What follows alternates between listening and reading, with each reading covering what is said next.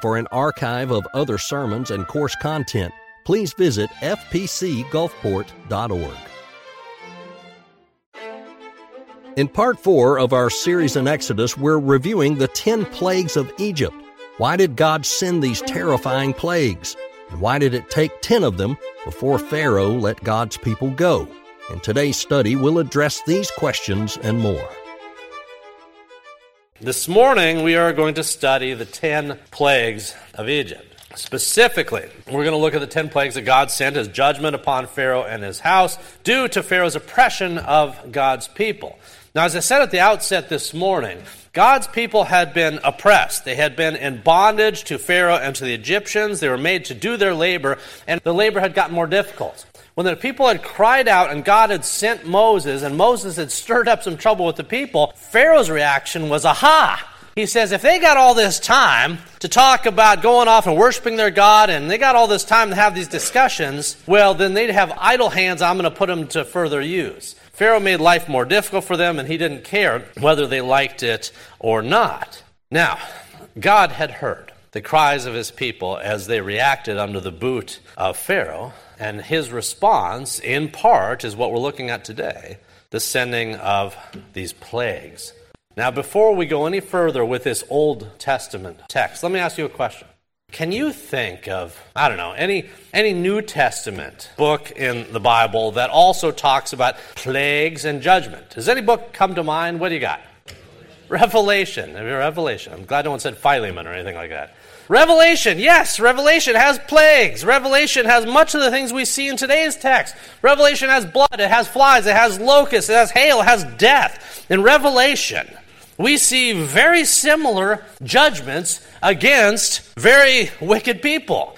Wicked people in the future who will persecute God's people just as they did in the past here in the book of Exodus. Now, in that future time, whenever it should be, in Revelation 6, before the trumpets and bowls and seals really all get poured out on the nations, we read this. We read of the persecution. Revelation 6, I saw under the altar the souls of those who had been slain because of the word of God and the testimony they had maintained. They called out in a loud voice, cried out, much as they did in Exodus, how long, sovereign Lord, holy and true, until you judge the inhabitants of the earth and avenge our blood? Very similar cry to what was going on in the book of Exodus.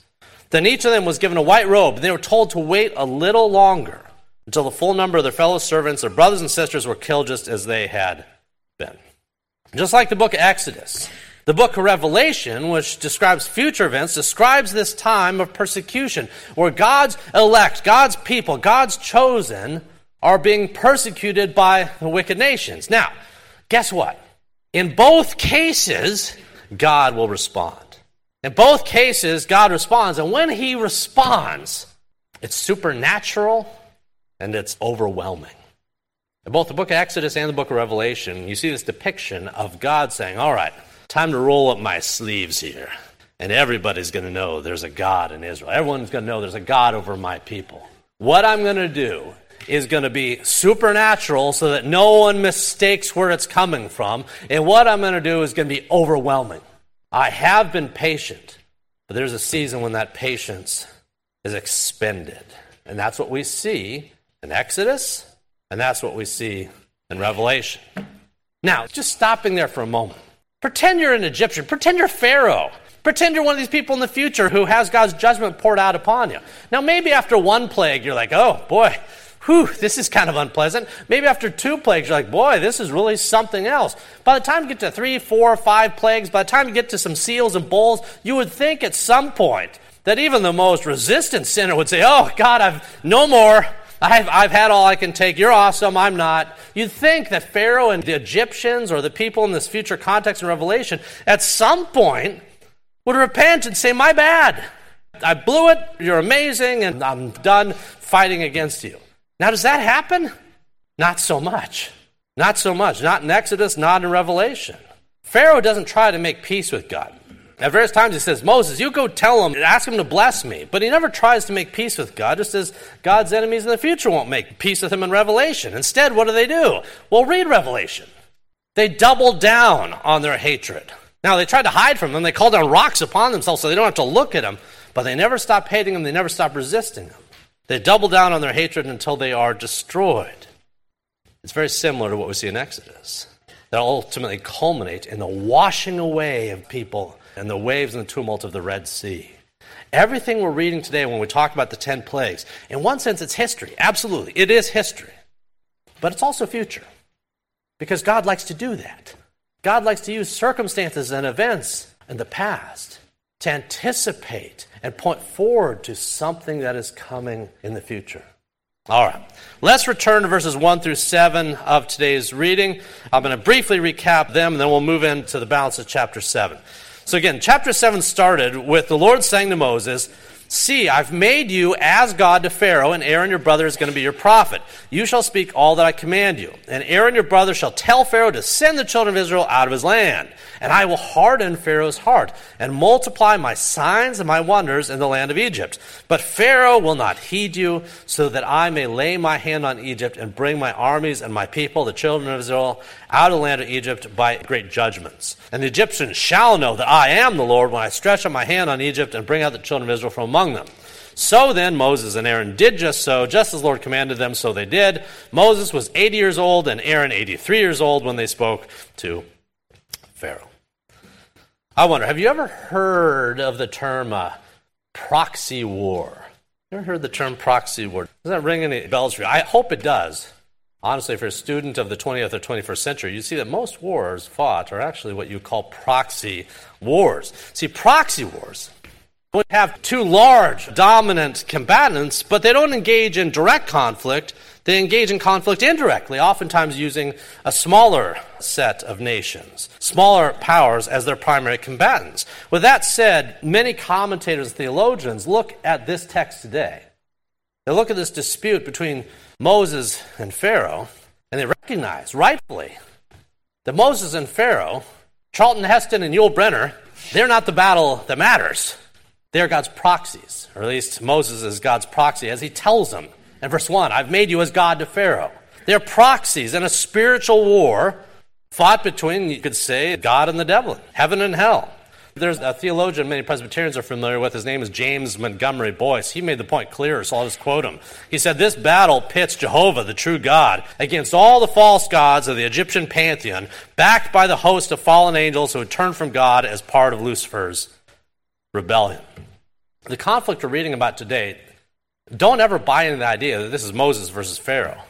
They're like the least important parts of the equation. There is something larger going on. This is about God combating, defeating the combined forces of Egypt and hell alike.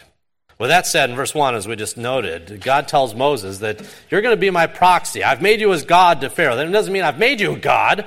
I've made you as God. You're my proxy. You're going in. You're my ambassador. And when you speak what I tell you to speak. He says that here in verse 2. You shall speak all that I command you. Now, does that mean he should add to that and speak other things? No. Speak everything I tell you to speak. Don't forget anything. Don't leave anything out. Don't water down the message. You're my proxy. I'm making you as God when you talk to Pharaoh. Now, after he tells Moses to go do this, which is not the first time he's told Moses to do this, but after he tells him that, he reminds him of something that he said in the past. He says, "But here's the thing, Moses. I'm going to have you go tell Pharaoh these things. So you'll go do it, but when you do it, just be prepared. He's not going to listen. Pharaoh's not going to respond to what you say." And then God tells Moses, "But you know what? That's okay.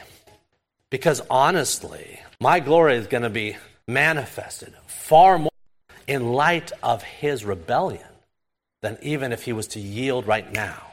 Because I'm going to show my signs and wonders, not just to him, but to the entire nation, and by extension to the entire world.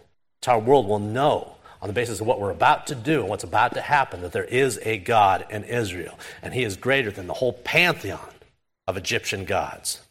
All right, let's see what happens next. Moses is going to travel to Pharaoh in verses 8 through 13, and you're going to see this encounter. It's the second encounter they've had in the past couple chapters. So verse 8, "Then the Lord spoke to Moses and Aaron, saying, when Pharaoh speaks to you, saying, show a miracle for yourselves, then you shall say to Aaron, take your rod and cast it before Pharaoh, and let it become a serpent." So Moses and Aaron went in to Pharaoh, and they did just so, just as the Lord had commanded. And Aaron cast down his rod before Pharaoh and before his servants, and it became a serpent.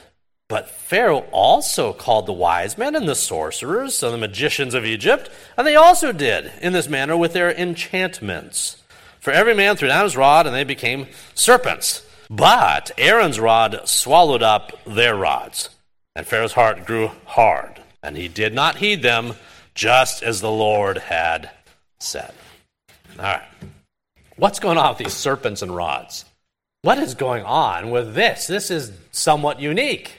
This doesn't happen every day. You don't have prophets throughout the Old Testament just throwing down their rods and becoming different things. What's going on with the serpents and the rods? What's taking place? Why a snake at all? Let's start there.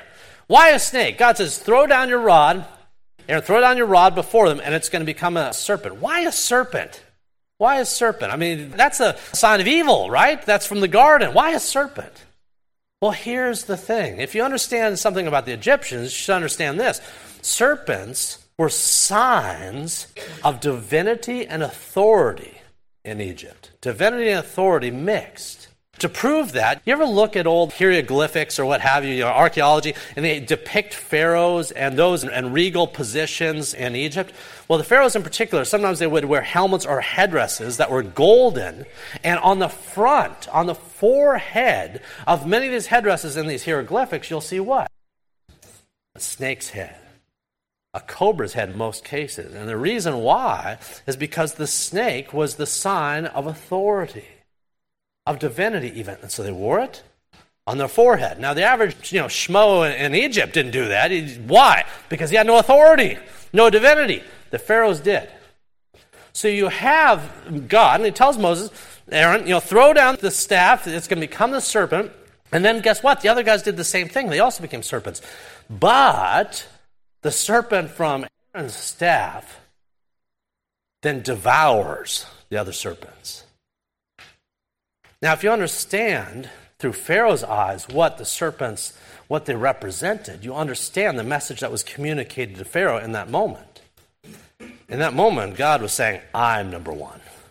Not you, not the other gods in Egypt, lowercase g, me. My serpent, my sign of authority devours yours. The collective lot of yours. This must have been quite a scene to behold. Now, another question that comes up when we think about this is, hold the phone here. Can, wicked dudes just do magic? Just something, the sorcerers, boom, there's a snake? Well, all right, let's just very briefly. What went on there? What went on there? I believe that what God was doing was allowing this counterfeit magic to bear legitimate fruit in order to teach Pharaoh a lesson. You know the story, the witch of Endor? Right? Saul goes to consult the witch at Endor, and she conjures up Samuel. And what's her reaction to that? Shock. She's like, oh my goodness, this doesn't usually work. At least it doesn't work this way. What is going on here? God used, in that case, counterfeit pagan means to break through to these pagan individuals about his own authority and power and his word and the like. Well, this is not really that dissimilar. God utilized his means to achieve this end because it was an object lesson that Pharaoh and the others would learn from. All right, now with that said, now we're getting into the heart of the plague time. Plague time's about to happen. God is ready to kick it up a notch. Let's look at verses 14 through 25. Verse 14. So then, the Lord said to Moses, Pharaoh's heart is hard, and he refuses to let the people go. So, go to Pharaoh in the morning when he goes out to the water, and you shall stand by the river's bank to meet him. And the rod which is turned to a serpent you shall take in your hand. And you shall say to him, the Lord God of the Hebrews has sent me to you, saying, let my people go, that they may serve me in the wilderness. But indeed, until now, Pharaoh, you would not hear. Thus saith the Lord, by this you shall know that I am the Lord. Behold, I'm going to strike the waters which are in the river with the rod that's in my hand, and they shall be turned to blood. And the fish that are in the river shall die, and the river shall stink, and the Egyptians will loathe to drink the water of the river. Then the Lord spoke to Moses, saying, say to Aaron, take your rod, stretch out your hand over the waters of Egypt, over the streams, the rivers, their ponds, over all their pools of water, so that they may become blood.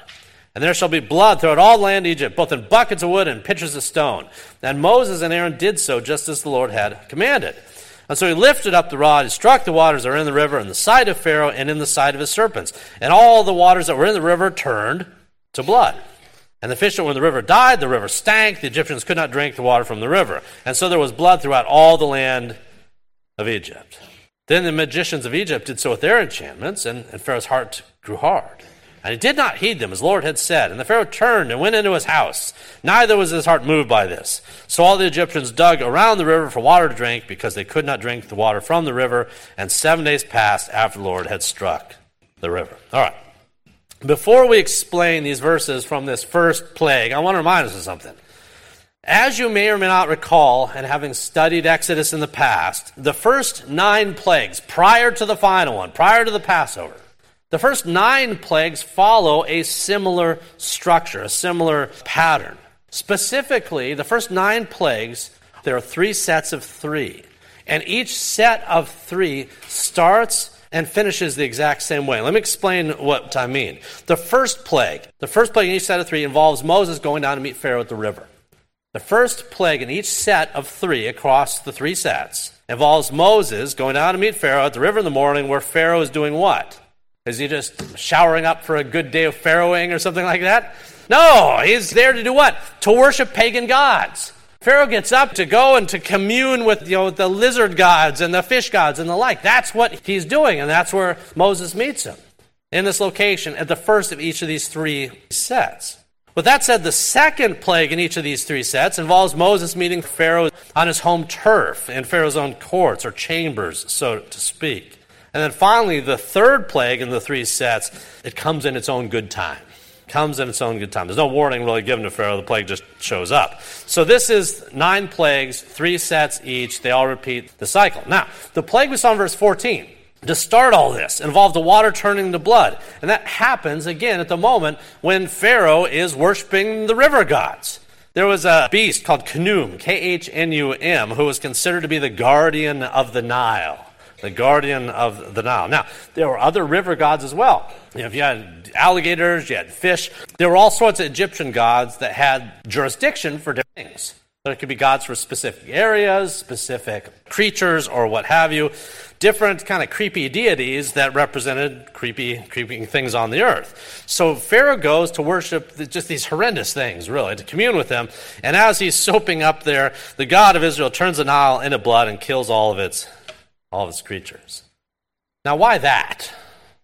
Well, what he's doing with the blood, it's the same thing as when Aaron's staff swallowed up the snakes from Pharaoh's magicians. In both cases, what's being shown here is that Pharaoh's false gods are no match for the God of heaven. If the God of heaven says, all right, so Pharaoh, you're there worshiping Khnum, the guardian of the Nile. Guardian of the Nile, that sounds pretty impressive. The guardian of the Nile. Well, let me show you something. Let's see how good he guards it, because I'm going to turn it to blood. You just watch. Boom. All of a sudden, the waters turn to blood. The fish die. It starts stinking there. Let me ask you, how powerful then, if you're Pharaoh, is this guy Khnum? How powerful are the other gods of the fish and the like? Serpek, Neith, Hathor. There's a bunch of them. How powerful were they really? When the God of Israel rolls in and says, all of them, all of these fake, false things, they are worthless. And they do not compare to my power, because with a word, the rivers and all the waterways in Egypt can be turned to blood. This was a spiritual depantsing, so to speak, of the Egyptian gods. The very ones Pharaoh's there to commune with are proven to be worthless at this moment. This is on top of the one snake eating the other snakes. See, a message should have been given to Pharaoh, each plague, really, that the false gods that we're supposed to protect, when you have locusts and flies, all these different things protecting the crops, guess what? The Egyptians had fertility gods, Osiris and the like. They had things that were supposed to guard the crops. And God continually, systematically, time and time again, sends plagues with the intention of proving to Pharaoh and all the Egyptians that the gods of these things were worthless. That God himself, whether it's rivers or crops or anything, he had no limits on his jurisdiction. Every Egyptian god fell across these 10 plagues. Every one of them. Their power was proven to be false. And that's why God did it. The plagues weren't simply a function of, boy, I really got to beat up on Pharaoh here. Oh, gosh, I did the boils. What's next? Hail. I know hail. That's not the way it worked. What God was doing was systematically using this host of different things to prove to Pharaoh and the Egyptians and the Israelites and the whole world That these gods of limited jurisdiction, they were nothing. They were nothing. That God could impact the entirety of the created realm with just a word. Using these old codgers, these two guys, and Scripture goes out of its way to tell us how old they are. These two guys are the source of all this, and it's breaking Pharaoh's brain throughout the process. And we'll see that more as we get towards plague number 9. All right, let's move ahead a little bit. We've talked about the blood. We'll skip past the frogs and the lice. They accomplish largely the same point I just illustrated. Let's get forward to a plague that we can all relate to in South Mississippi. What plague do you think that is? Whoever said flies, you get the bonus points. Flies! Let's look at chapter 8, verse 20 through 24. And the Lord said to Moses, "Rise early in the morning and stand before Pharaoh as he comes out to the water." See what's going on here? This is the first in this other cycle. "Rise in the morning, stand before Pharaoh as he goes to the water. Then say to him, Thus saith the Lord, let my people go, that they may serve me, that they may worship me. Or else, if you will not let my people go, behold, I will send a swarm of flies on you and your servants, on your people, and into your houses. The houses of the Egyptians shall be full of swarms of flies, and also the ground on which they stand.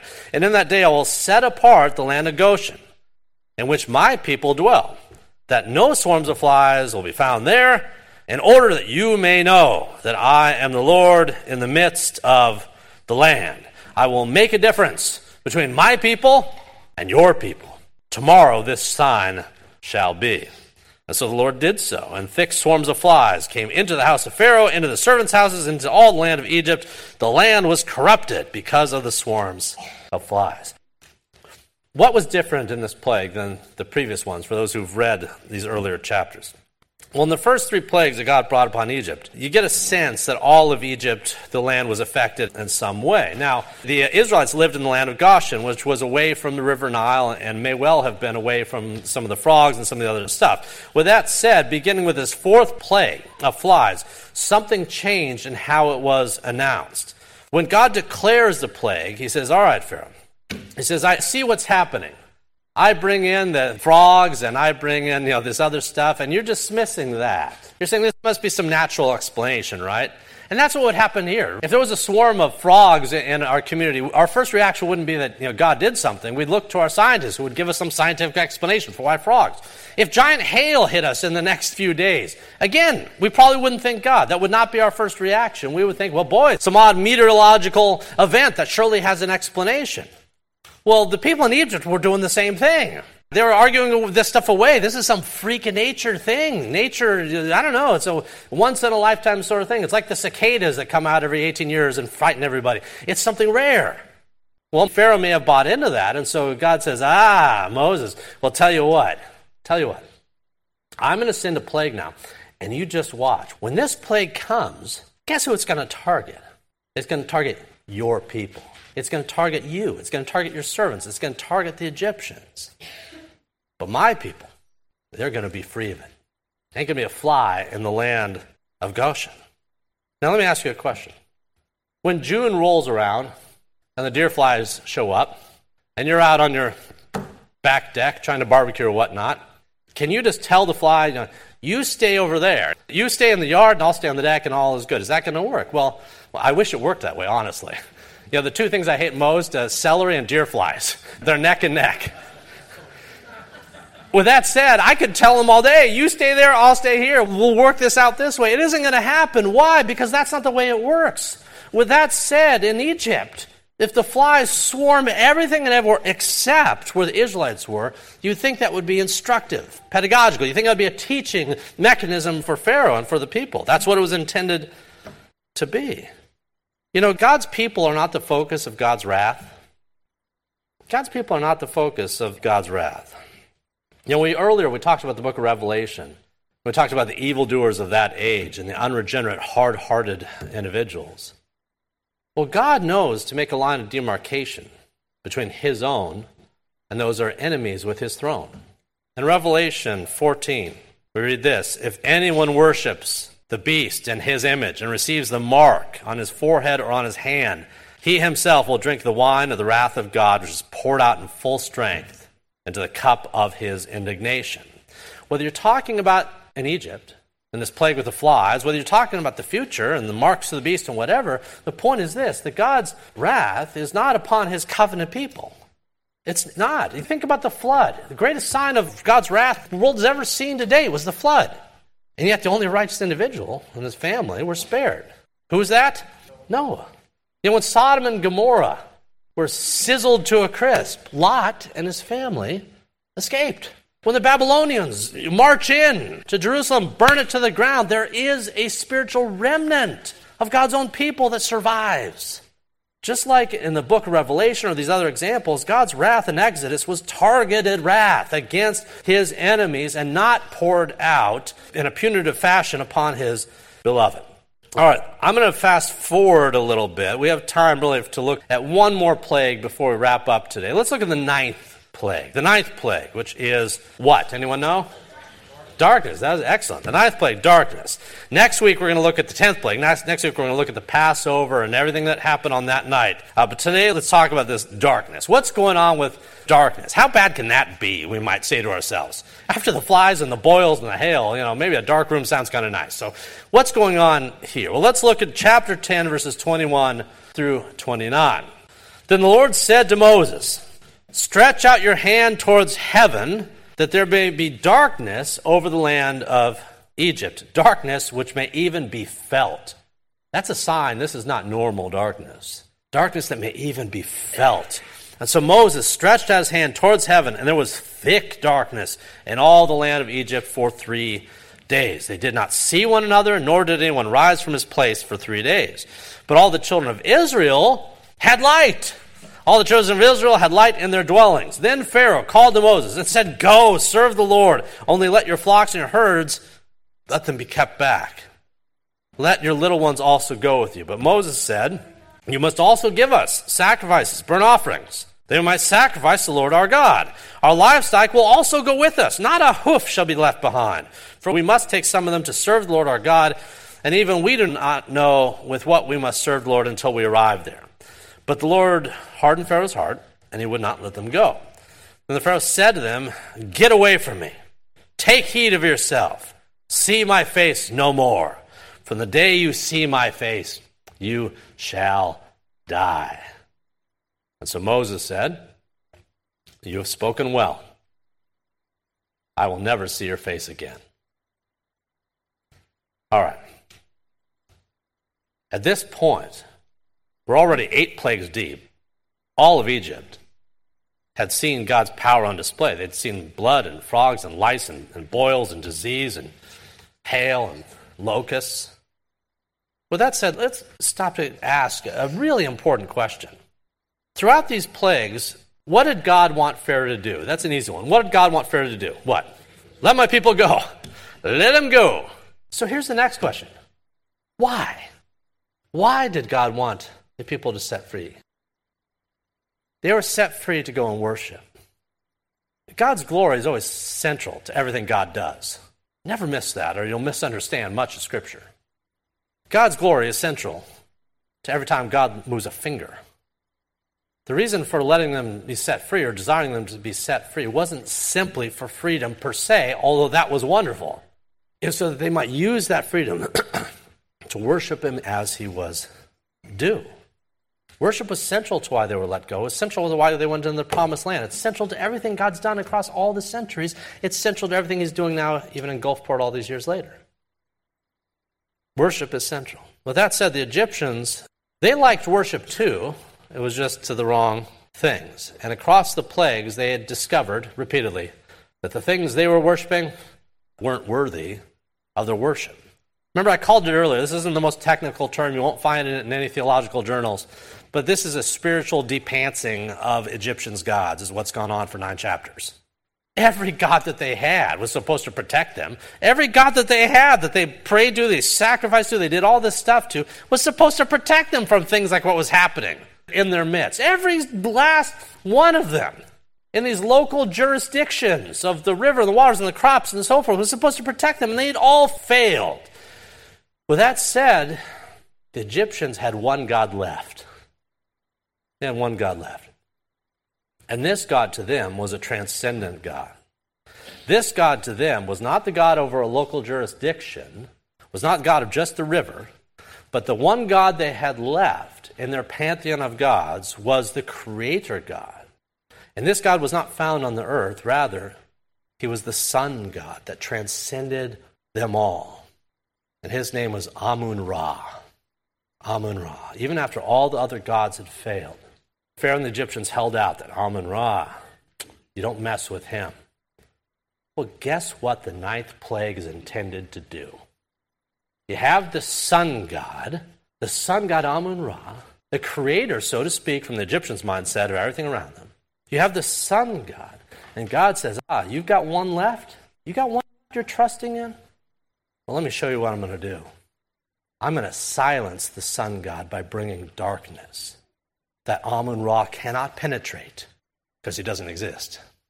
And this will not be ordinary darkness. This is going to be cloud cover. This will be a darkness so dark you will feel it in your bones. Then you try to tell me how powerful Amun-Ra or any other god in Egypt is after I do this. So we see the 9th plague. The 9th plague brings darkness for 3 days across all Egypt, in Pharaoh's home, the homes of his servants, everywhere, except where? Except in the Israelites' homes. It says that there they had light. And that gets to our earlier point, that God's plagues were intended against his enemies, but he provided the means of security and holding tight his own. And we're going to see that next week when we study the Passover. The most fearsome plague of them all will descend upon the land, and yet God's people will be secured through the blood of the Lamb. But that said, when darkness came, when darkness filled the land, when Amun-Ra was spiritually depanced, when Amun-Ra is defeated, when Amun-Ra can't help them in light of what God is doing, when Amun-Ra falls on his face, you know what it does to Pharaoh? It breaks his brain. He's got nothing left. He's rolled out all of his gods. They didn't do a thing for him. He's got nothing left except his anger. And so what does he tell Moses? He says, Moses, if I see your face again, you're a dead man. If I see your face again, you are a dead man. Pharaoh here had been stripped of his reliance on fake gods. He'd been stripped of the power of his magicians and sorcerers and the like. He had been emasculated in front of all his people. All that he had left was that which he clung to the most, and that was his sin and his rebellion. All he could do here in this last verse is shake his fist at Moses and against Moses' God. Tell Moses the equivalent of, stay off my lawn, never come back. Verse 29, Moses tells Pharaoh, he says, you don't have to worry about that. You and I are never going to meet again. That's an ominous last statement from a guy whose every word has proven true thus far. It's an ominous last statement. You have spoken well, O Pharaoh. I will never see your face again. What do we make of that last ominous statement? Well, we're going to find out next week. We're going to find out next week as we study the final terrifying plague when the angel of death would sweep through the land. Let's pray. Join Dr. Toby Holt and Dr. Dominic Aquila for a tour of Israel in February of 2024. For more information, visit fpcgulfport.org.